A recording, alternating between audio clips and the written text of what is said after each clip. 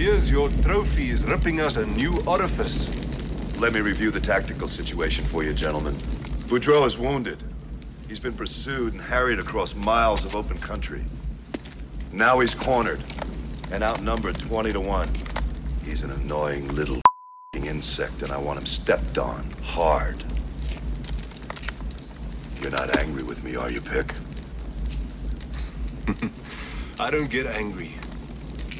I'm a professional.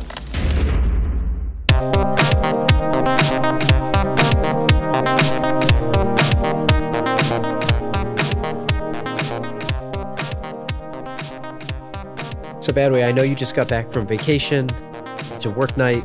It's 3 a.m. currently. Making you do a podcast. You're not angry with me, are you? Drew, I don't get angry. I'm a professional. However, I am disappointed in you. I'm sorry. You know what, though? You're the brains of this operation, just like Van Cleef was, right? Pick Van Cleef. No, I don't know. I think that you're the brains of this thing, and I'm just the guy that says dumb stuff. You know, Get out of here. you're the guy that makes all the moves. Welcome back. This is episode 108 of the Last Row Podcast. If you're looking for our website, if you're new to this show, thanks to all the new listeners that we've been picking up here. Thanks to everyone that's subscribing. Check us out, thelastrow.podcast.com. Follow us on Twitter, Facebook, Apple Podcasts, Spotify, Podchaser. If you're really enjoying the show, please consider leaving us a 5-star review. That way, welcome back. Welcome back from your vacation. Hope you had a nice time. But we're still back again for another consistent release. I did. What was the other thing that the guy always said? The guy, Habib Marwan, what's his character's name? Van Cleef. This movie? Van Cleef. Van Cleef. He goes, it's like his calling card before he kills someone. He goes, "You weren't trying to hurt my feelings, were you?" I feel like you're trying to hurt my feelings. I promise I'm not trying to hurt your feelings. No, yeah, vacation was fine. But, we have, vacations come and they go. But, the work needs to be done. Back to work for the people. And, back to work. And I wouldn't really call it work when you have to watch Hard Target because what a romp, Drew. What a what a pleasure. What a pleasure.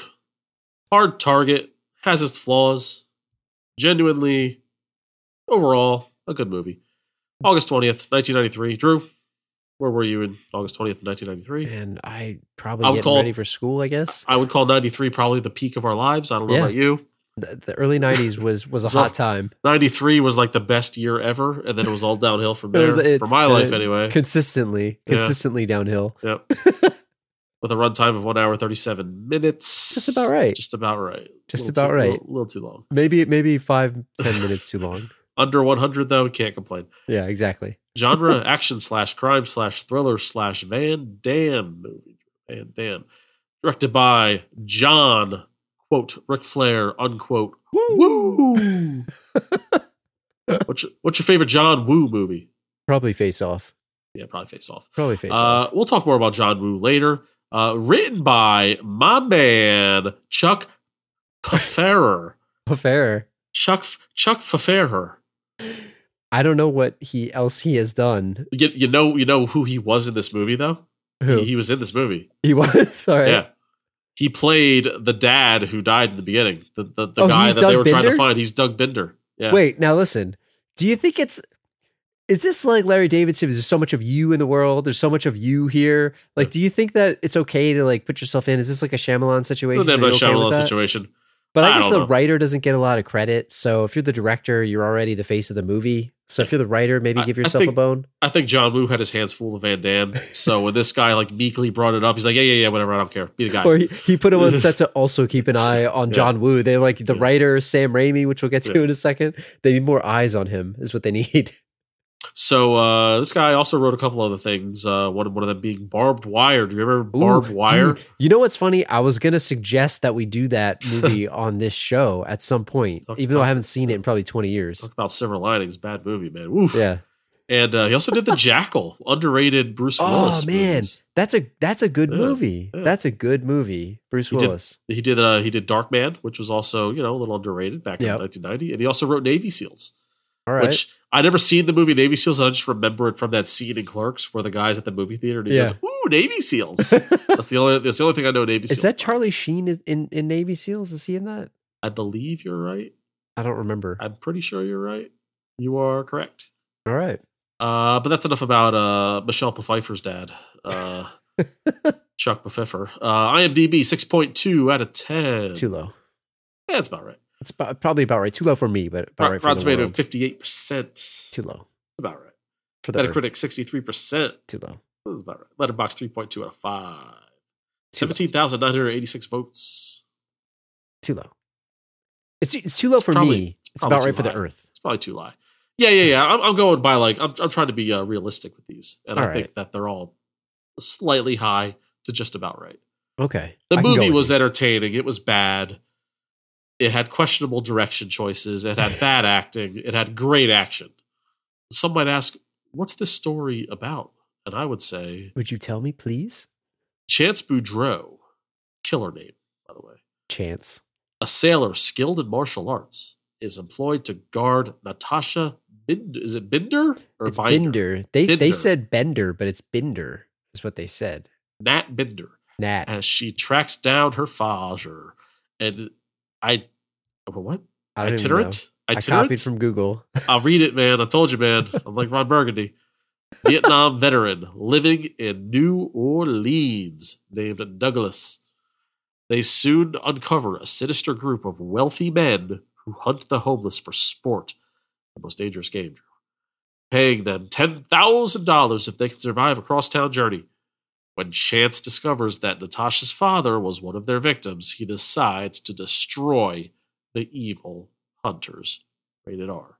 Do you think that's like 10,000 is not that much? But I guess like the point is like they're not going to They're actually pay homeless. them anyway. Yeah. And they don't get paid anyway. That blood-soaked strap of 10K has Yeah. been around the waist of countless homeless men. That's all they can all fit over in the that world. belt. That's Yeah. why it's only 10K because they can't put more in the belt. And it's probably like $500 with Monopoly money Yeah. wrapped around the rest. Around the rest. There's not because they're never going to win. It's a rigged game. I have a lot of thoughts about the game, which we got to get to in a second. But before we do that, let's tackle the tagline. So last episode for Final Destination, we had some awesome ones. This one, not so much. It's only a I'll see you couple soon. today. I'll see you So soon. yeah, I'll see you soon. There's no I'll see you soon. I'm Yeah. coming to get you. See you soon. Goodbye. Here I am. So the taglines this week there's only two, and tell me what you think. First one, hard target: don't hunt what you can't kill. Love it. It's probably just an accurate. Slap statement. it on the poster. It's done. So the next one, hard target: catch him if you can. It's too cute. Too I cute. get it. It's not bad, Too but it's cute. too cute. I like the first one. First Yeah, one's solid. first one works. Right? All right. So financials, it was 18 million estimated to film, which actually surprising. I thought for some reason it would have cost more, especially with like the all- streets and all stuff. those explosions, all of those explosions. But the setting was nowhere. Yeah, it was. It was like one street, A a bunch of warehouse. woods, and a warehouse, Yeah, Wilford Brimley's And, Bayou Farm. and a strip Moonshinery? club, and a strip club office. That's about it. Yeah, exactly. Well, it turned around cumulative worldwide gross about 74 million, which is Oh, pretty good for Yeah. what it was, right? Even Well- though I know critically it didn't do well. well, you had the Van Damme American audience, and Yeah. of course his overseas appeal, and you also had John Woo's appeal in the Asian market, Right. which And probably he's- helped to make the money what it did. This was his first Hollywood film too in the United States, which was a big deal because he's very critically acclaimed in the Hong Kong film scene. So coming to the U.S., it's a big deal. Yep. Critically, though, it didn't do so well, but it did win a couple of awards. Oh, So I got to give credit. So the Saturn Awards, Lance Henriksen won for Best Supporting Actor, who I actually thought he was really good in this. I think he deserved that. he and then was it he was the main bad, right? yeah, Yeah. Emile Fouchon or whatever, however you say it. But he's the main Very bad nice. guy, right? Which Very we'll see how nice. he does on the villain French scale. pronunciation. None of them my French here, and then it was nominated for a couple other things: Best Horror Film, Best Director, John Woo. I don't know why it's a horror film, but maybe It's it's just probably fits in there. the goofy kind Yeah. of categories that the Saturn Awards have. And then Best Music, which I actually thought did have some pretty good music, but it didn't Eh. win those. But Eh. I liked it. I And liked a the little music. westerny, faux New Orleans, Yeah, Bayou tunes. I don't know. I'm surprised that Seagal didn't weasel his way into this. Yeah. Somehow it's Seagal like should be in every New New Orleans Orleans movie. movie. But the last and most important the most important awards. We finally got it back, Bowie. 1994, the peak of the MTV Movie Awards. It was nominated for 2 key categories. The first one, Most Desirable Male, Jean-Claude Van Damme. So let me ask you, like, most desirable man, does that mean, like, is this like a sexual award? I Like the ladies and the men, they love him. The ladies want to be with him. The men want to be him. I don't that what it know. means? Like, well, let me tell you the other people in the category, and then you can decide that. Okay. So in 94, it was Hard Target. Van Damme was nominated. Denzel Washington for The Pelican Brief. Fair but odd role for to be desired by. Was he a lawyer? Yeah, probably. Val Kilmer in Tombstone. a dirty dude from the 1800s. Yeah. Continue desire. We desire him. Yeah. Tom Cruise from The Firm. Another lawyer. Another lawyer. Desirable. I think they're talking about the actor, not the role, maybe. I don't know. No, It's I probably don't know. like I think it's like, I think it's like sex symbol, right? sex symbol, yeah. But like you're I'm right. sorry. Like, I get it. Tom Cruise and Denzel, they're very handsome. Val Kilmer, very handsome. But the roles they're portraying is not super sexy. You're right. You know? Well, wait till I tell you what won. So all of these guys lost, which you could argue any one of these, as when you talk about Hollywood sex symbol as a man in the 90s, 1994 would potentially win. But let me tell you who won this award. A little old actor by the name of William Baldwin for a movie called Silver. Billy Baldwin. It's Sliver, Drew. And it's a sexy ass movie. Sliver, I'm sorry. That's a movie that will be on USA at 11 p.m. After Silk Stockings and Silk Stockings. La Femme Nikita. Let me tell you what, Sliver, sexy ass movie. Why did I say silver? So I get like the desirableness of it, but yeah, Billy Baldwin's he's a goof. What does he play in that movie that makes it so sexy? I have no idea. The movie sucks. Yeah. Silk Stockings. Anyway, La Femme Nikita. Those are the two that I remember, like USA at like 11 p.m. on a Friday. So then it also was nominated for Best Action Sequence. Fair. But it had some hard competition, man. Jurassic Park's the T-Rex Jeep scene. Sure. Cliffhanger, the opening catwalk sequence, which is amazing. We did that on this show. One of the best movies.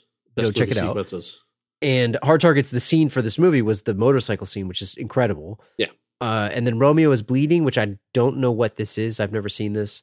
And then it lost to The Fugitive for the train wreck, which you can't argue against that. It's a great movie and a great scene. So, but look, let's talk about JCVD. So this is the triumphant return of JCVD to our show. We've done a bunch of JCVD movies. We did Bloodsport, one of our earlier episodes. We did Sudden Death, which is another early gem of ours, which I recommend you go check out. One of my favorite movies. And Time Cop. Am I missing any others that we did of him? I think that's it, right? And he's dangerously close to the Five Timers Club. He is. I feel like only Seagal has maybe Schwarzenegger, maybe Arnold. Maybe Arnold's been in the Five Timers Club. The Five Timers Club, man. We need a little trophy for that. I think we got to like get him on here. But plenty of movies to do. Like as we'll talk later. Yeah. Well, let's talk about JCVD, right? So we always talk about Seagal. He's definitely in the Five Timers Club on this show, and he's probably in the Last Row Hall of Fame when you think about it. From what he's done.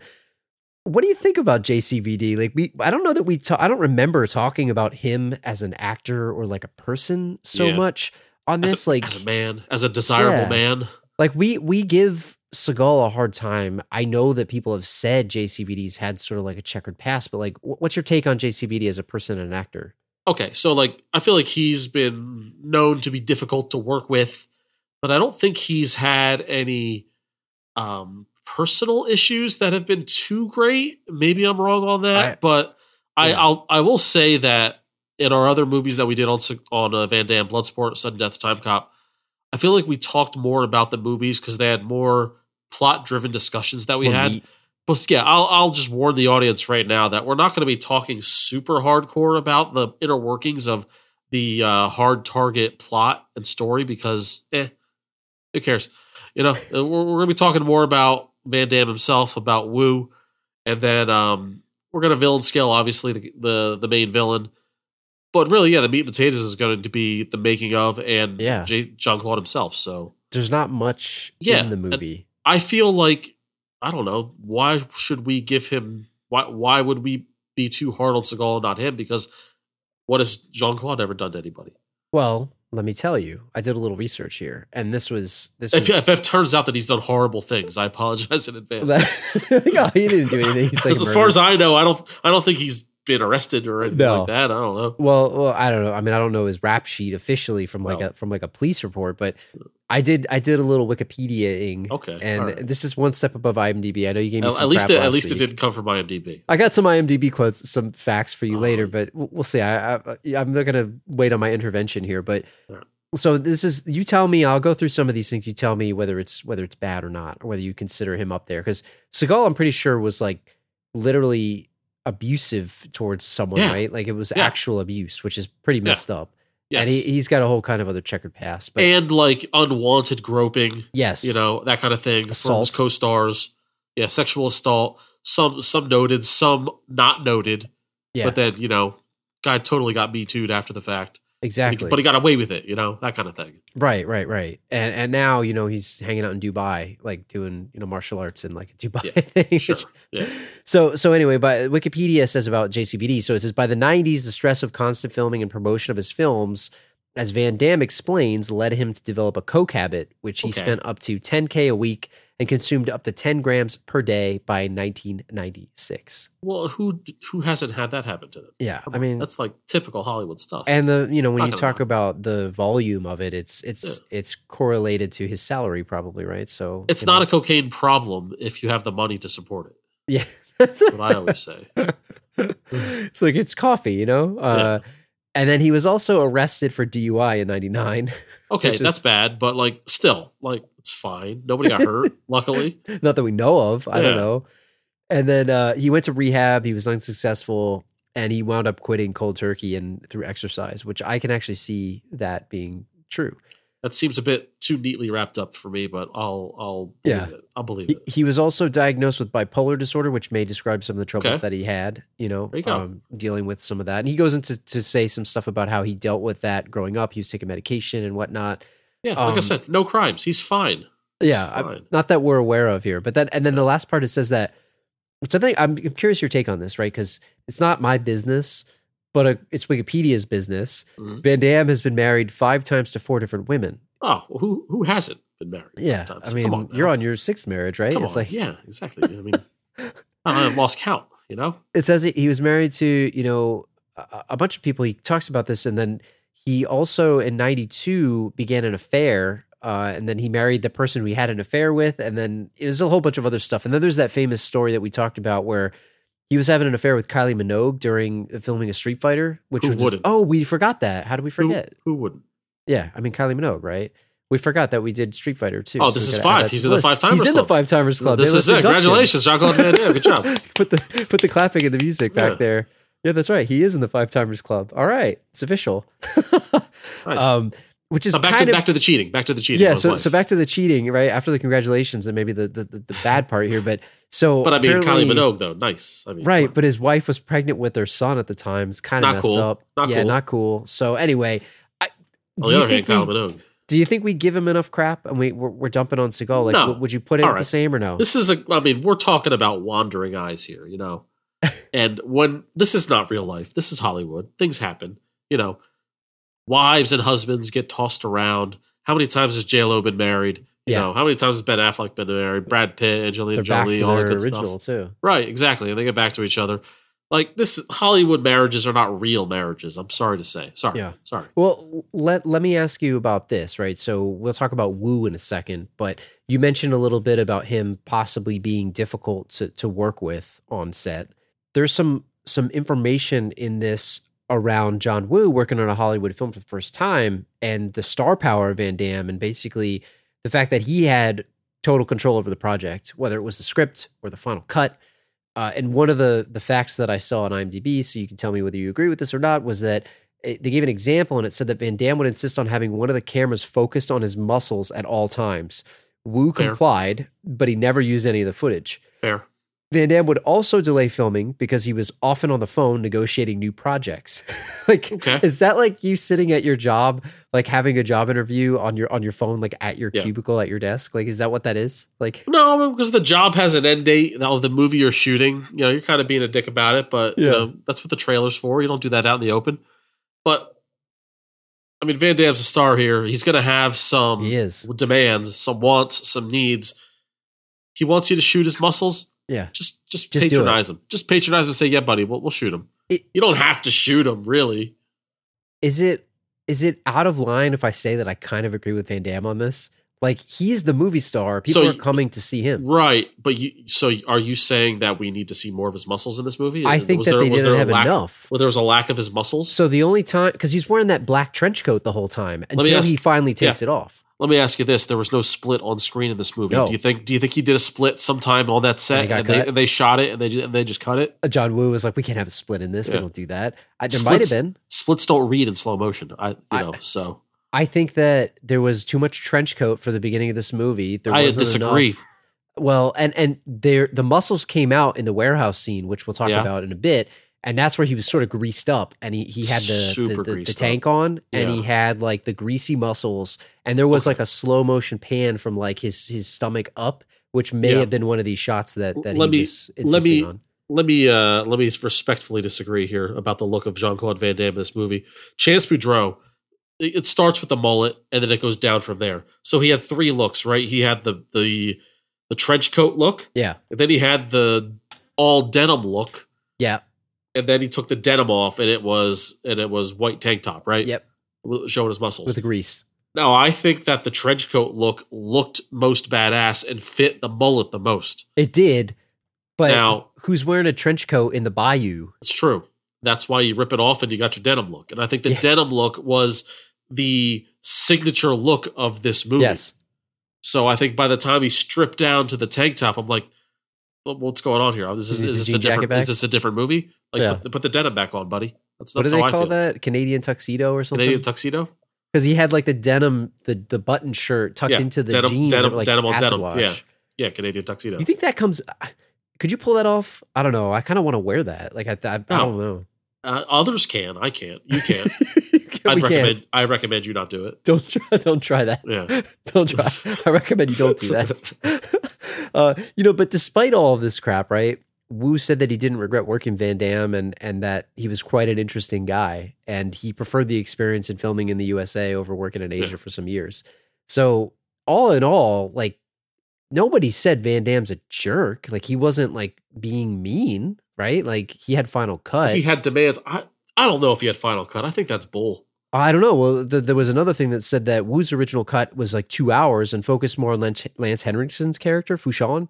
Yeah. And Van Damme and his editor locked themselves in an editing room for 2 days and re-edited the film for the producers. Van Damme stated that moviegoers were paying to see a Van Damme movie, not a Lance Henriksen movie. That's true. Can I tell him I agree with him? That's true, but I don't know if I believe that they locked themselves in the room. Like, did you get that from IMDb, Drew? Yes, I did. Get that from IMDb? Was it sourced? Wasn't that? I'm trying to remember. Was that Entourage movie where they were doing that when they're like trying to cut the movie and all that stuff? I'm trying to remember. Well, you might have been thinking of Medellin. Yeah, Medellin. Yeah, it's like that whole thing. But I mean, I liked Lance Henriksen in this movie. I thought he was great. He was really good. Right, but we need more Van Damme because people. It's true. You've come to see Van Damme, but I feel like that's a little farcical anecdote there that cannot be corroborated in any way, shape, or form. You asked me where I was in '93. That's where I was. I think that's IMDb bullshit, and I thought I told you that you had a 1 week ban. And you didn't listen. No 1 episode ban here. Yeah. And what do you think about the whole? They were saying the writer this thing took place in New Orleans to give an explanation for Van Damme's accent, and Wu loved the setting. He wanted to make the movie look like a Western. Like, I don't know. Like, what do you think about that? It doesn't matter because I don't pay attention to Jean-Claude Van Damme's accent or really any actor's accent. To be honest, they don't have to have a quote unquote American accent, or just because a film is in New Orleans doesn't mean I expect the main actor to be from New Orleans. They could be a visitor. They could be a transplant. They could be a tourist. It doesn't matter to me. Why does it seem that Hollywood was so forgiving of like Arnold Schwarzenegger's accent, even the way that Stallone talked, but like there seemed to be this like weird cloud over Van Damme as sort of an actor and this accent, like he was such a foreigner when he really wasn't. Well, I don't know. Like, I feel like there's a charm to Arnold, and we've talked about this in past episodes about Arnold having charm, but also I think there's a bias against the French accent. I feel like people are more judging, Americans, I should say, are more judging of the French accent. So, and honestly, if you have a thick accent like that, it is harder to put across a believable American character with a thick French accent, I believe. Yeah. And it's not anybody's fault. And I also think that beyond the accent, Van Damme is an inferior actor to, say, a Schwarzenegger, for example. So I think it's not one versus the other. I think it's just one actor's better than the other. Maybe at that time, but I feel like Van Damme has become a great actor. He's gotten better. Current times. Better, yes, but great, I don't know. So you still think he's better than? You don't think he's better than Arnold now as an actor? No, I don't think he could. No, like you look at there's two movies. There's JCVD, and there's I believe maybe Expendables 2. Yes, where he plays the bad guy, and he was great in both of those. Legitimately great acting, but circle before and after that, some of his roles, it's give and take. Great in Jean-Claude Van Johnson. So he has improved, but I'm not going to call him great. All right, that's fair. We could go with it. I think he maxes at a 6 out of 10. Oh man, on the acting scale. Oh man, but his charisma, like that's all you need. Charm. That's all you need. Like he's acting here at a 3, right? Yeah, in Hard Target, and it's okay because the movie is what it is. He sort of makes this movie to me, though, in my opinion. I feel like he makes this movie. It needed him, for sure. Like, it's his vehicle. He definitely makes this movie. Like, it would not work with anyone else. Like, honestly, I joked about Seagal being in this, but I don't think it would have been as good. I'm not sure. Good. I'm not sure he could have pulled it off. Well, let's talk about John Woo a little bit, because we talk about John Woo films. So Van Damme said that this was a bad script and had great action scenes, and Woo made him look like a samurai with greasy hair. We'll talk about the mullet in a second. What was your favorite scene from this? So like I didn't know John Woo at the time. I mean, I was a kid, right? It's like, but he was very famous coming to the US, making this Hollywood film. So, there's some crazy action in this movie. I mean, the plot is not great, but the actual action is fantastic. Yeah, that's why it's so hard for us to discuss this movie, like beat for beat, is just because there's not much to it. It's more of a, hey, remember when this happened? Remember when that happened? That was cool. And we don't want to leave out, the street shootout, the motorcycle chase where he's standing on top of the motorcycle. It's fantastic. It's like that would definitely be my favorite scene from the movie. I thought the use of explosions was both gratuitous and necessary. I know it's an oxymoron, but like if it worked, like it was like, all right, that's a lot of fire, but also, okay, give me more fire. Yeah. Like I want it, you know? You joked about Danny McBride's character from Tropic Thunder. Like that's what I imagined for this one. Yeah. That's John Woo. That's just John Woo, I guess. But no, I loved that scene. It was every bit as ridiculous as I remembered it, and it was better than I remembered it, to be honest. Yeah. I mean, it's interesting, too, because even Woo looks back and says, like, he's happy with the way the action turned out and all that stuff. You read about the movie, you look about what went behind it, but he talked a lot about how, like, this style of filmmaking is obviously more of a Hong Kong style of film, and Americans maybe weren't used to it, so, like, the way that it came across to people wasn't as familiar. But he also has been on record for talking about how, like, he tried to do pretty much everything. He wanted to make it romantic. He wanted to make it look like a Western. He wanted to put a bunch of action in, and he might have been doing too much. And one thing that I would agree that he did way too much of was the slow motion. Like it was talk about gratuitous. It was too much. Like people give Zack Snyder a bad rap on that. Like this was like that times a million. Yeah, for no reason. Just like him, Van Damme getting up out of a chair, Natasha getting into a car. Yeah. Let's slow-mo it. Why? It doesn't matter why. Let's just do it.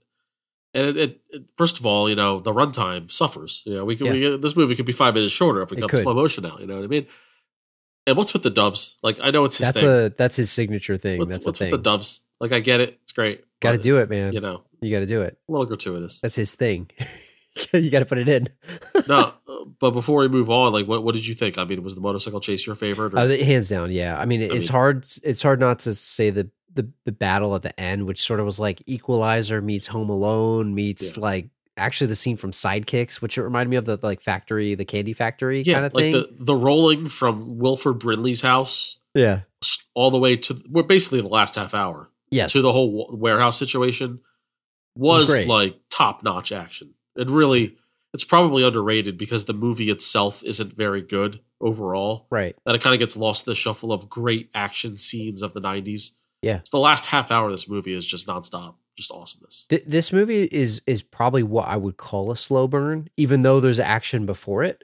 Like the lead up to that final scene is sort of like a powder keg, and it's like it's slowly getting up there, even though there's more things like the motorcycle chase and all that other stuff. But I feel like this movie's weird in that I really like it, but it's a collection of scenes to me. It's not like I'm watching it for the story, and I think that's okay. Like I that's why I like it. I mean, this is the type of movie that I like.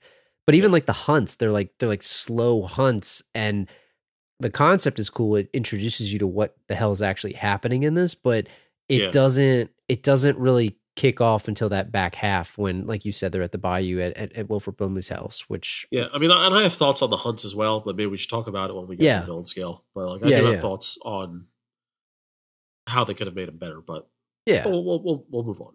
What about... So this is our second John Woo movie because we did Face Off from 97. Oh, we did it. I was looking up his list of movies, and I'm curious what you think of him. Like, do you like any of his others? Like, he had a run from like 93. It's like a 10-year run of U.S. movies. Yeah. That was kind of interesting. So this was the first one that he did, and then the is was Paycheck. But there was some pretty good movies in between here. Like, what are you a fan of John Woo? Is that like is he your guy from an action standpoint? So here's the thing. I see the list in front of me. I've seen all of those movies, and I also, probably going into them, didn't know they were John Woo movies. It just so happened to be. So I wouldn't call myself a fan of John Woo, but I have seen his American catalog. So you have the Hard Target 93, 96 was Broken Arrow, 97 was Face Off, which is a classic, awesome movie, one of the best.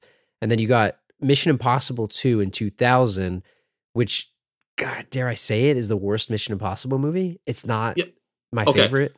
It's might be the worst one, but it's the one that made it a super franchise. Yes. You know? You got to credit it for that. So you know how like in Fast 5 made the Fast and the Furious franchise become a car movie to a heist movie? That's kind of what Mission Impossible 2 did. Mission Impossible 1 was an espionage tactical thriller, and 2 kind of flipped the script and made it a super action blockbuster. Yeah. Which it rolled into 3 and beyond, whereas it's time now every time it comes out, it's trying to, and it's succeeding in, topping itself from an action set piece standpoint. And I think Woo kind of like set that off into the atmosphere. Dare I say this? Is this going to be a hot take to say that maybe this will be stupid, but I personally feel that Mission Impossible movies are underrated for what they are. They're awesome. Yeah, they're great. Movies. They are great. They are fantastic. And they are not dumb action movies. The stunts are good. The story is good. Like the acting is good. Like you talk about Fast and the Furious. Like Fast and the Furious is like comical. Like I like those. They're fun. But this is like good filmmaking. Maybe this is bad to say, but Mission Impossible movies are like Fast and Furious movies with a brain. Yeah. But sometimes you don't need a brain. Sometimes the brain is overrated. Look, and I'm a fan of the Fast franchise. I love the Fast franchise. So if you want to think a little more, do you want to be surprised with your action movie? You go Mission Impossible. And plus Mission Impossible 2, so I got to give it. Didn't that give us Tom Cruise, which was Ben Stiller? That was from that whole thing. Yep. So then you had so just to round out the stuff, you had Wind Talkers in 2002, starring Nick Cage. Oh yeah. A patron saint of this podcast. Maybe a 5-timer, who knows? Yeah. And then 2003 Paycheck, which was not great at all. Definitely. It sent it back to Hong Kong, didn't it? Yeah, exactly. It was good. I liked Paycheck. I mean, it was entertaining, put it that way, but not great. So I guess, 40 minutes in, we should probably talk a little bit about this movie. Sure. We'll dabble in it. We've been talking about it. What are you talking about? So, I mean, how we talk about this almost NC-17. This is what they got a hard R.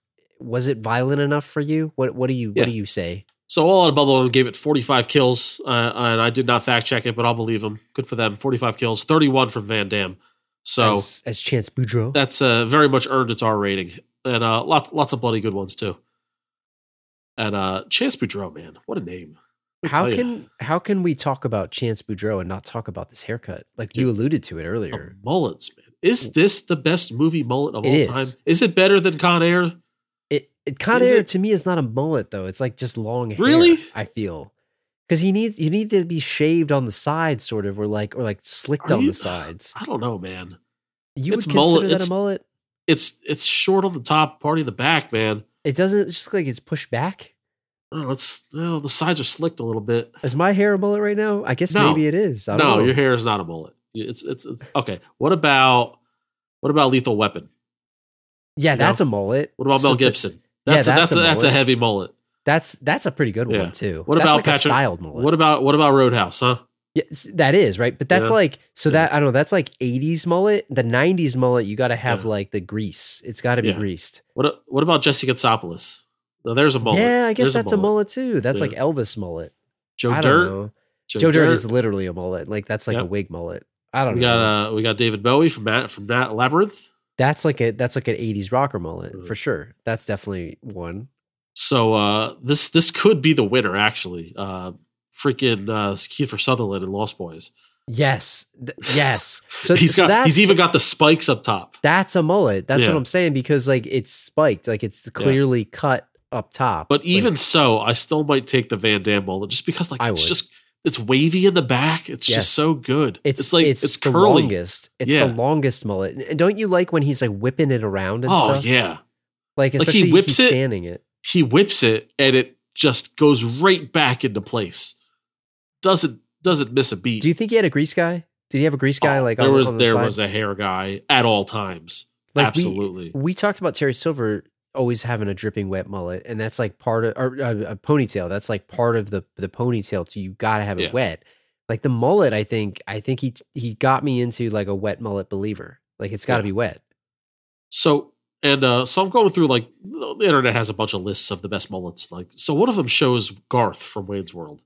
Not a mullet. You say not a mullet, No, just a Not a long mullet. haircut. because it's not like on the sides. It's just long hair. I mean, It's like shorter on the top, but it's so long you would hair. call That's that a mullet? No, I mean, I one could argue, but I think you'd lose the argument. Like under I court think of, these over lists court are of law. lazy. Like they're not doing the right research here. Take it because to the Supreme Court. You'd probably lose the case. I mean, please write in thelastwordpodcast@gmail.com. Let us know if you think Garth Algar from Wayne's World is a mullet, because I would argue it is not. It is So absolutely not. so I'm going Riggs. I do think Cage has a mullet. Con Air. I don't know, man. It looks like a Uh, balding long yeah. hair. Skullet, maybe. I mean, Joe Dirt, but like that's not even real hair. He says it's not a wig. real. It's the character. The character admits it's a wig. So Yeah. that's got to be disqualified. Riggs Labyrinth. is good. I don't know. David Bowie. It's almost like Garth, Yeah, where it's almost just long hair. Kiefer Kiefer gets second place. Kiefer's is like iconic just because of what Yeah. it is. So yeah, it's Van Damme 1, Kiefer 2, Mel Gibson Riggs, Riggs 3. three. Yeah, Yeah, that's- I'm good with that. Yeah, I'm good with that list. official Astro ranking standard. The Five Timers Club, he gets Yeah. his own mullet ranking Yeah, too. he gets mullet of the century. There you go. What do you Congratulations. think of Boudreaux's fighting styles? There's a lot of kicks in this, and like you Yeah, so- compare him to some other Yeah, Van styles. Damme, his fights are super entertaining. He doesn't need guns, you know? Yeah. Stallone needs guns. And Seagal doesn't need guns, but at a certain point, you know, you can only break so many limbs. You know, you can only snap so many femurs, you know, until it gets boring. He doesn't have the dexterity. He doesn't have the No. flexibility that Van Damme has. I'm No. sorry. And In jeans, no less. yeah, I just love that a standing sweeping roundhouse is like his jab. Yes, That's like his jab. it's his go-to. Yeah. It's like most people just throw a straight punch. He'll leave his feet and throw a sweeping roundhouse. And that's just to get started. I like that in a single sequence in the warehouse scene, he used the roundhouse as both a finishing move and then a starting move to Yes. the next guy. Yeah. So he shot a guy twice in the chest, then finished him off with a roundhouse to the head. With a kick. And then the next guy, immediately he followed up with a roundhouse to the kick and then Yeah. shot that guy in the chest twice. Yeah. So it's like he bookended that. That's poetry, man. What, Is that what- Wu or is that him? No, I think it's him, and I think Wu was getting the best out of his subject. Like he knew what he's like. What are they like? You're my muse or whatever they say. Like he knew how to get the best. It's like a good manager. Like Should- good manager can yeah. motivate his people. Should they have teamed up for another movie? Yes, they should have. It only would have been better with more time. They should have, because he knew how to get that out of Van Damme. Now, look, he missed an opportunity with no split. Like, that's definitely, he put the doves in, but no split. Like, you need the signature split. But the kicks were on point. And what's interesting is, and I found it kind of interesting, was how Van Damme, like, do you think he leaves himself open to when he's doing these kicks? So, like, he's going instantly, and it's slow-mo, obviously, so it looks slow for us. But he's doing a spinning roundhouse kick. Like when he fought those guys in the street, when Nat was in the coffee shop and he walks out, they're like on the car and stuff like that. He just kicked the crap out of those guys. And it was like all kicks. It was awesome. But I don't know if he's leaving himself open to, like, vulnerable, It's like flawless victory if you're fighting untrained guys. True. At least, the main villain, I keep forgetting his name. It's French. Fouchon. At least he has some trained guys. So yeah, it is dangerous to leave your feet that often, I feel. But, imagine if he did have jeans on, though. Yeah, imagine the type of range he could get without jeans. He's really doing himself a disservice. They should have thrown him in the water, and then he'd have been screwed. Oh my God. They should have thrown him in the water. Throw him in the swamp. Get them. He'd be like having weights on his legs. He couldn't be doing it. There's a lot of swamp around here. Movie over. Someone, What do you think about just the whole lack of a backstory? Did you like it better or not so much? Well, he did kind of have a backstory. He's a former Marine or soldier of some kind. And the whole movie is trying to play this off as where, all these former veterans were down on the luck in New Orleans. They were all looking for any kind of gig they could get, dock work, CD porno, advertising work. Whatever they could get.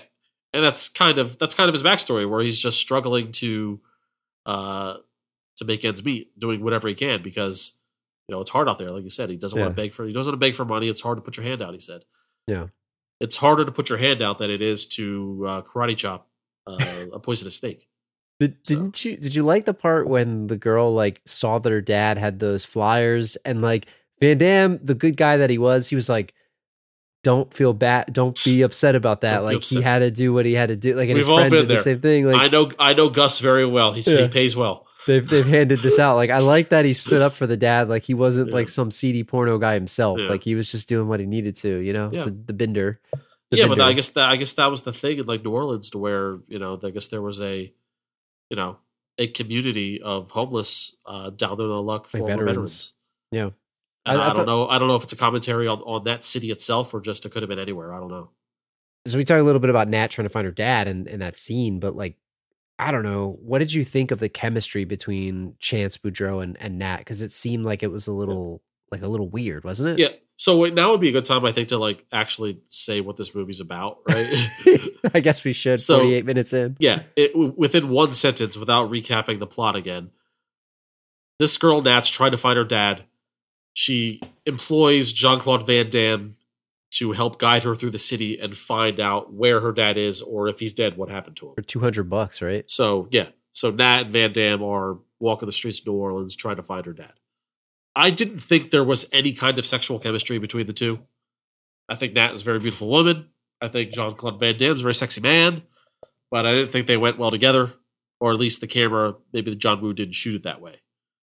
What do you think? Well, maybe Van Damme. I'm surprised. So I guess it's the opposite of Seagal if he had final cut. But apparently in the original cut, there was a love scene. And isn't that yeah. Isn't that bad? Like, say you're the woman, right? And you have to, like, go through some meathead groping you in a love scene for the sake of the art, for the movie, right?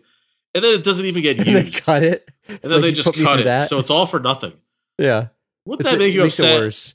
I feel like I'd rather have it in the movie. I think I would too. So I don't know what it was, but I think that there was, you could tell that there was maybe something there, but they were trying to, I don't know, it was like weird chemistry. It seemed like it was cut around. Where would it have been? At the bayou, maybe? Like, it would have been after the karate chop to the snake. Yeah. Which I don't know what the hell that was, but it was awesome. It was awesome is what it was. It was completely awesome. And then, like, maybe at Wilford Brimley's house. Maybe they would have stayed there overnight or something. I don't know. And then he was like peeking in, like, what's going on? I don't know why, but like it just kind of hit me that like Wilford Brimley's in this movie. And He it's like, didn't what have the to be in hell there, is but he why doing not? in this movie? I think you texted me, why is Wilford Brimley in this? And I think I said, why not? Because go for it. His movie's ridiculous. Why not? And he had a great New Orleans accent too. It was awful. He's from. I had to look it up. He's from Utah, nowhere near Yeah. New Orleans. The accent wasn't great, but damn it, he tried. Dude, so he plays a character of called Uncle Duvet, and I think he's supposed to be his actual uncle, like in Yeah, the I think movie. so. Like I think it's Yeah. relation, right? Like, Yeah. But I still come back to like, what the hell is the point of him being in this? Like, he's like making moonshine in his bayou. Like, is he selling that stuff? Like, he tastes it. He's like, this stuff's good. Like, would you have some of Wilford Brimley's moonshine? I don't think he's selling it. I think he's making it for himself. He's making it for himself. He just wants a good drink. Is he No. like? I'm I didn't not really get him drinking in this. anybody's homemade alcohol. Yeah. No, thank you. I just didn't really get what the hell he was doing in this. And he goes out with like a bow and arrow trying to use this against like high-tech weaponry. Like these Yeah. guys have like massive automatic assault rifles and like bazookas. The one guy's flying a helicopter and he's out on horseback with a bow and arrow. Excuse me, was he winning? Who Yeah, he lived was. at the end of the movie? He does. The guy with the bow and arrow, right? Do you think he should have died? I think it would have been more of an No, impact. I would have if been he upset. died. I would have been upset had he died. No way. Can't There's kill him. There's a movie that I watched growing up. It was in the Star Wars universe. It was called like an Ewok Tale, and Wilford Brimley is in this movie, and he plays like some old man in a planet in the Star Wars universe of him like being this guy and going up against these like evil aliens. If anyone's seen this movie, definitely write in. But I remember watching this with my brother growing up. But that's what I think of when I think of Wilford Brimley. Like everyone thinks about diabetes, but I think about him in that weird movie. Yeah, I just assume that, Uncle Duvet died of diabetes. Like he's not going to die from Oh, that moonshine. a gaggle of human hunters. I don't know. I mean, is there anything else to say about him? He's in it. He's not in it. No. He's whatever. We move on. He needs to be brought up. I'm glad he's in the movie, but it's kind of a non sequitur. Like there's no reason for him other than a reason to give Van Damme a shotgun. You want to know what this movie is about? This movie is about like, you want to know what it is about? It's Wilford Brimley being in this. That's what this movie's about. Yeah. Like, it's just, Yeah. that's the kind of movie this is. It's a Wilford Brimley delivery vehicle. Exactly.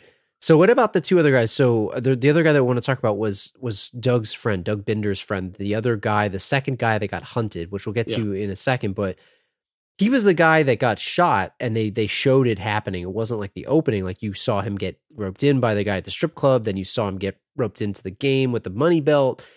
He gets shot like brutally through like a cemetery. He actually took out a guy, which was awesome. And I was kind of hoping that would happen. But he's walking around on the streets like bleeding in New Orleans and people are telling him to get a job. Like, what's that about? Well, he goes about it all the wrong way. He was bleeding out. He's acting like a homeless beggar. He's not describing the situation, and he has time. He has all the time in the world. He instead of saying, "Hey, please help me. There are guys trying to kill me. I need shelter. I need to be saved. I need the police." He's going around saying, with his hand out, his palm out, going, "Guys, please help me, please, help me." Sounded like Craig's dad on Friday. Help me, please. So you wouldn't help him? You wouldn't help him? You'd be telling him to get a job? No, I wouldn't get a job. I would, first of all, I'd say, get off me. Like, what's going on? Like, I would have to ask him, what do you need help with, sir? Because help me, please doesn't equate give me $1 either. Yeah, but how about like, hey, something's wrong with this guy. Somebody get over here. Like everyone's like walking away from him. He's bleeding out on the sidewalk. Like it was pretty pathetic. But I mean, we don't know what that blood is and where it's from. I'm not going to assume gunshot. So like that guy is a slob. He had ketchup packets all over him. Also, he's a known like person in the homeless community in this town. Well, fair enough. People might recognize him as begging on the streets. So I he needs to be more specific. I feel like they should have helped him out. Come on, man. Help somebody out here. This guy's like in clear need of help. He needs to open his mouth and be more specific. Did you like that he took those guys out though? He shot that one guy. I was absolutely. glad that he did it. Absolutely. That was good. That's why I got to finish him off, right? That's Yeah. what they say. So we can't talk about this movie without talking about the villain, which is Emile Fouchon. I don't know if I'm saying that right, but it's played by Lance Sounds right. If I go out on a limb and say played brilliantly by Lance Henriksen, I Yeah. thought he was great in this. Yeah, great And- villain, great sub boss, Habib Marwan. Yeah, I mean, he had a Terry Silver-esque piano scene where he was furiously playing Oh, the yeah. piano, which Real was madness.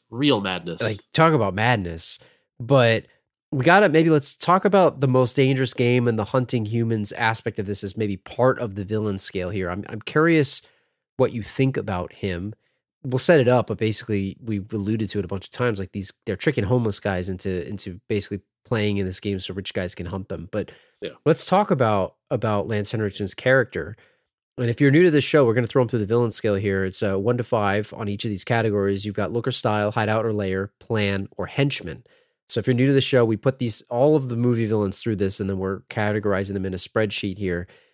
Compare them against each other. But what do you think about this guy's look and style? He's ponytail, accessories. Like, what do you think about this? Well, with everything else, he looks like a pretty normal guy. I wouldn't give him high score. But the one thing that stood out to me was his gun. His gun was so pretty freaking sweet. cool. I had to look it up and see what the hell this gun was. So I just like randomly searched, let me search hard target villain gun. And what I come across is a website that, simple enough, IMFDB, Internet Movie Firearm Database. I thought it was Internet Movie Database. IMFDB.org for y'all to look it up. And it goes by step for step and shows you every gun in this movie and any other movie you wish to look up. It or had some TV great show. screenshots too. Yeah, with screenshots. So I'm like looking for this gun. It's like, oh, nope, it's not the Beretta. I know what the Beretta is. Oh, no. Is it the Ruger? No, I know what a Ruger is. This is a Thompson Center Arms Contender. Single shot pistol. Things fires .45 to 70 millimeter cartridges. And they're seen hanging on the loops of his belt. So he's got the ammo. The ammo's huge. Looks like a freaking CO cartridge. And I thought it was the coolest gun. Like it reminded me like a Dirty Harry type thing. It really gave him a signature look, I felt. So I think that at least bumps him up to a 3. Yeah, he had that. He also, I mean, I guess it's not part of his hideout, or it's more of the hideout stuff, but like his outfits were kind of plain, but he looked menacing, I think, from his outfits. And the guns were Yeah. great. I mean, so he did have slick back hair. he did. So it was It like wasn't wet, slicked. though. It was at the end. It was. Okay, yeah. Oh, it that's was right. at the end. It was very wet. After he got on fire. Yeah, but it was slicked on the sides, kind of. I don't know. I'd give think him a this is 3 slick back? or a 4. I think maybe a 4. We could go 4 here because gun of that was- gun. It was The sweet. gun was so cool. He brought it out all the time. Do you consider the helicopter his too? Like, is the helicopter an accessory? It's maybe you it's could. definitely his. So I think Yeah, it could be a 4 because I think it's fair. he had some really good, and maybe you can consider all the weaponry his too. Yeah, Like it was pretty fair. much all his, right? yeah. So I think a 4, and that gun was good. It seemed like the gun was not like, it made him more badass because it seemed like it was really hard to load that thing in a pinch. Yeah. And it was like But- a really slow weapon that made No, him but more that's menacing. like it is menacing. That's the word. It's menacing. That's what I liked about It's it. not a gun to get in shootouts with. It's a Yeah. gun to like scare someone or take somebody out. Aiming down the barrel. And it had no for sure. sights. Did you like how he did it on the arm? Like he held it on the arm. but he's a thing? pro. He doesn't need sights. He's shot that thing a million times. knows what he's doing. Yeah. Yeah. I think a 4 is in order for this guy. Yeah. Okay, so what about his hideout and his lair? Because This is where it good. gets tricky. Where is his lair? Does he have a lair? he's like a nomad in a way. So Yeah. was that house a rental? Is that what you're saying? 'Cause Yeah, he had that like but plantation house, didn't he? I don't even know. Where he was playing the piano, like that was his joint, right? That was his place. Oh yeah, I suppose. Unless They it's showed a it rental. They showed it so briefly that I couldn't get the lay of the land. Like it was a nice looking room, but really, But didn't if get a good- if that is like the 1 second that you saw, what didn't you see that he had? Do we get Yeah. a bonus points for not showing anything? I don't think you get bonus points for imagination. Like I need to see what you got. You know? It was good though. He had like all kinds of art on the wall. Like that was pretty good. Yeah. I don't know. But It was you know, pretty good. I feel like I can't.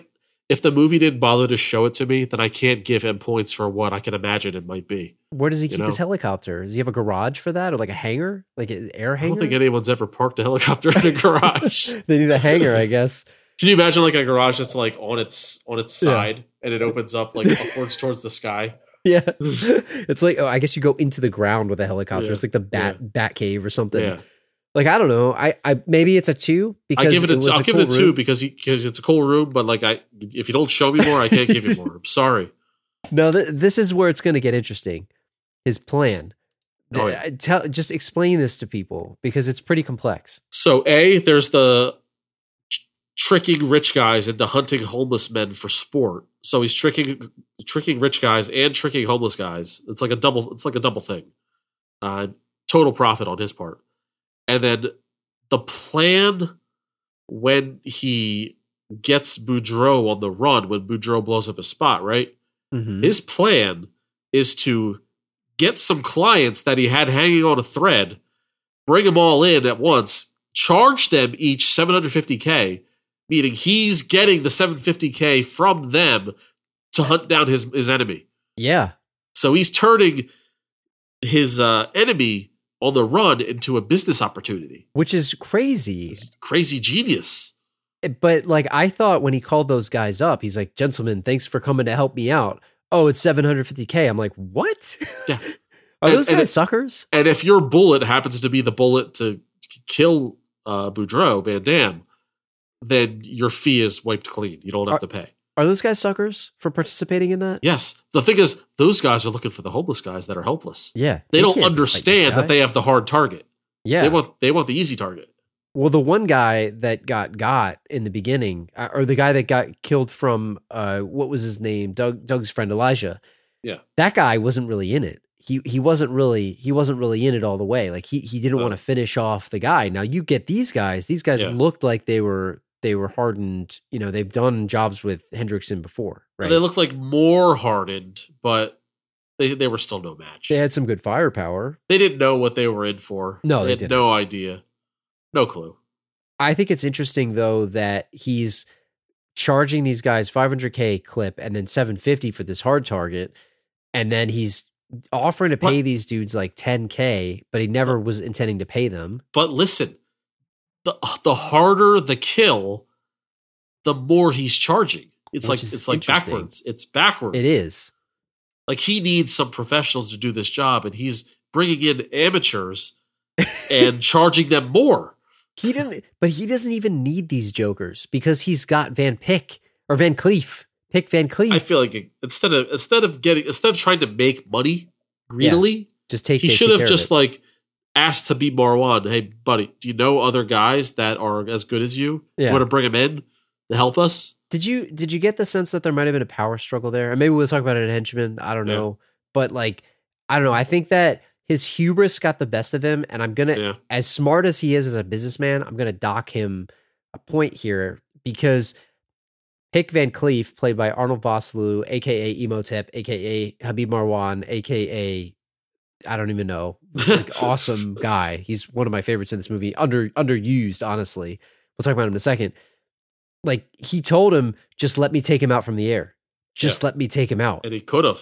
And Henriksen pulled a power move and he's like, no, it's the thrill of the hunt. Like, we got to get him. Like, I don't want that. It's like, dude. But why? Why? This guy's messing with you. Just kill him. Just take him out and move on. Like, go to the next. You keep making money. He's fighting with his heart. Like, it became personal. And I feel like I don't understand why it became personal for him. Like, it doesn't make sense. Well, personal in the sense that he messed up his New Orleans operation. Well, fair enough. But, like, on the other hand, it's like, it seems like they've moved around a few times. Yes. They can move somewhere else. They should move around. It's a bad idea to stay in too many places for too long. Yeah. They were, it's, I don't know. It's stupid. I want to give the guy a 5 because I like that he turned his enemy into a money-making scheme, which, like, was totally unnecessary. Yeah. But out of stupidity, I want to dock him a point. Yeah. I kind of want to go 4, and here's why I would say a 5 minus 1, because he had the coroner on his payroll. That was pretty smart. He had the strip club guy on his payroll. That was pretty smart. Those He are was the smart only two enough. that knew. Those are the only two outsiders Yeah. that knew of his operation. And the cops didn't seem to really know what the hell was going on. Maybe it's Yeah. because they showed that weird scene where they were on strike. I don't know. But he seemed to like just kind of be ruthless. Like he was just murdering people in the streets. Like he didn't care. He's like Well, yeah. stalking these guys in the Well, car. You put it like that, maybe that's why he was so mad at Boudreaux and they took it so personally, because he had a great thing going like there easy. in New Orleans. It was easy because the town was lawless, kind of. I think we got to go 4 because Yeah. he let the He gets a, anger get the most of him. he gets a hubris point, Doc. Yeah. Yeah. But it was a good plan. But honestly. like, yeah, the fact that he turned it into a money making scheme blew my mind. Like, Yeah. this is a very dangerous situation he has, and he still found a way to make dollars off of it. Yeah. Well, let's talk about his henchmen then. So we alluded to Habib Oh, yeah. Marwan, Imhotep, Pick Van Cleef. It's one of my favorites, man. He was awesome in name. this. Great name too. He was a Peak Van- great Peak sub Van Cleef. Peak Van I Cleef. liked him a lot. Like he was ruthless. He had the evil face down. Yep. like, he had lines. He he had was- good lines. Yeah. It's what did you like the part when one of my favorite lines was when he he just chopped the strip club guy in the stomach? Like, do you remember that part? Yeah. What'd he say? He said, "Wakey, wakey, you fat." Yeah. The guy was great. I mean, Imhotep, he knows what he's doing. And this could my be best line. it could be a 5 henchman. It could very well be. I don't know if there's been a 5 henchman before. There might have been Dude, one or two. He deserves it. Yeah. I actually He was think really good. he was really And good. I wish he had a better fight in the warehouse in the end. Yeah. I mean, he put up a decent fight, but I felt like his fight, like fist fight, head to hand, should have been longer than Yeah. the final boss. Well, because Hendrickson didn't. It's okay if he just dies easily. Yeah. Like No. he was menacing, but he was the brains. I'm fine with him putting up a fight, Hendrickson. Like, it's fine. But yeah, I felt like the sub boss should have been the harder guy to take out. I don't know, maybe it was. I mean, they had an extended like through the glass, throwing grenades, back and forth kind of thing going on. Yeah. So yeah, he put up a good fight. Would you say it was like with Bennett, like in Commando? Like, because I mean, we said Bennett was the bad guy, but he was sort of like the sub boss. Because I don't know, like I thought Van Cleef was awesome in this. Like I really wish that we got more of Arnold Vosloo because I thought he was great. Yeah, I'm prepared to go 5 on this. What I really are the customers, like the paying customers, rich guys? Do they count as the muscle? To like the strip club guy, like he counts as a muscle? Like I think they do, but they really don't add anything. all the unnamed like yeah. motorcycle riders with the helmets. Like I don't know where these guys are coming from, but Let me ask you this question: if you sit there in your basement, let's put a motorcycle helmet on you. You walk out the front door and have somebody punch you in the chin. Yeah. With your helmet on. Does that knock you out? I don't think so because if you're gonna crash your motorcycle Yeah. and bash your head, I think it could withstand a punch. What are these guys getting knocked out, getting hit in the head by Van Yeah. Damme with motorcycle helmet on? I mean, it was a kick though, right? I mean, I It guess is the Van it's doing Damme kick. kicks. All right, you walk outside your house right now with a motorcycle helmet on. Van Damme roundhouse you in the It's right face. there. Are you knocked out? With Yeah, a I'm helmet probably on? getting knocked Probably, out. you I'm probably probably getting. Van probably getting Damme's knocked out. Van Damme's roundhouse is probably more impactful than a motorcycle accident. It is. It's more traumatic. Yeah. We got to go 5, right? Yeah, That's we'll go 5. Lock it in. All right. So let's recap. So we gave him a 4 for his look and style. We gave him a 2 for his hideout and his lair. We gave him a 4 for his plan. We docked him a point for his hubris, and then he gets a 5 for henchman. Not bad. He gets a 15 here. Total Yeah, of 20. That's definitely probably top quarter. 15 of all out of 20. villains. He's in the top list here, man. Yeah. So he's up here with Catherine Trammell, who got a 15. He's up here with M. Bison, who got a 14 and a half, which we could probably round up. Yeah. He's, I think it stands. He's not bad up It's here. fair. It's fair. I think it's pretty fair, and I think it works. So, but yeah, I mean, Catherine Trammell was really, besides Terry Silver and the Superstorm from The Day After Tomorrow, was like our biggest villain, and now maybe you could argue that Emile Fouchon is too. So I think we did him justice. Yeah, underrated. Before we get out of here, I want to ask you, it's been a while since I've seen this. Did this thing hold up, and was it what you expected? I know we analyzed probably the making of the movie more than the plot itself. What did you think of this? Did you enjoy it while you watched it, or was it more like a chore? No, I enjoyed it. It was a little bit slower pace than I remembered, and I also didn't remember how John Woo it was. Yeah. So, because when I saw it last, I probably didn't really think of it in John Woo terms, because it was probably in the late 90s. I saw it. I certainly enjoyed it. Wasn't a chore, and I think that it holds up. It does. I think that it's not so cheesy of a 90s movie as it could have been. It kind of stands on its own. It definitely is 90s, but you're right. It wasn't as cheesy. It's because I think the action is sort of timeless and like the scenes are pretty timeless. Like I know the mullet's ridiculous, but it kind of like, I guess with people, I was listening to one of our old episodes recently and we said, I think you said the mullet will never make a comeback. Yeah. I have to remember what it was, but the mullet did make a comeback. It's already back. It's back. I mean, it definitely is back. And, I think this movie, it still holds up. I think it's a collection of action scenes, which is fine by me. I mean, this is the type of movie that I like, and I enjoyed the hell out of it while I was watching it. And I love a good Van Damme flick. So if you're into Van Damme and you haven't seen this movie, definitely check it out. I think it's streaming on Tubi TV for free right now. Yep. So go check it out and let us know what you guys think.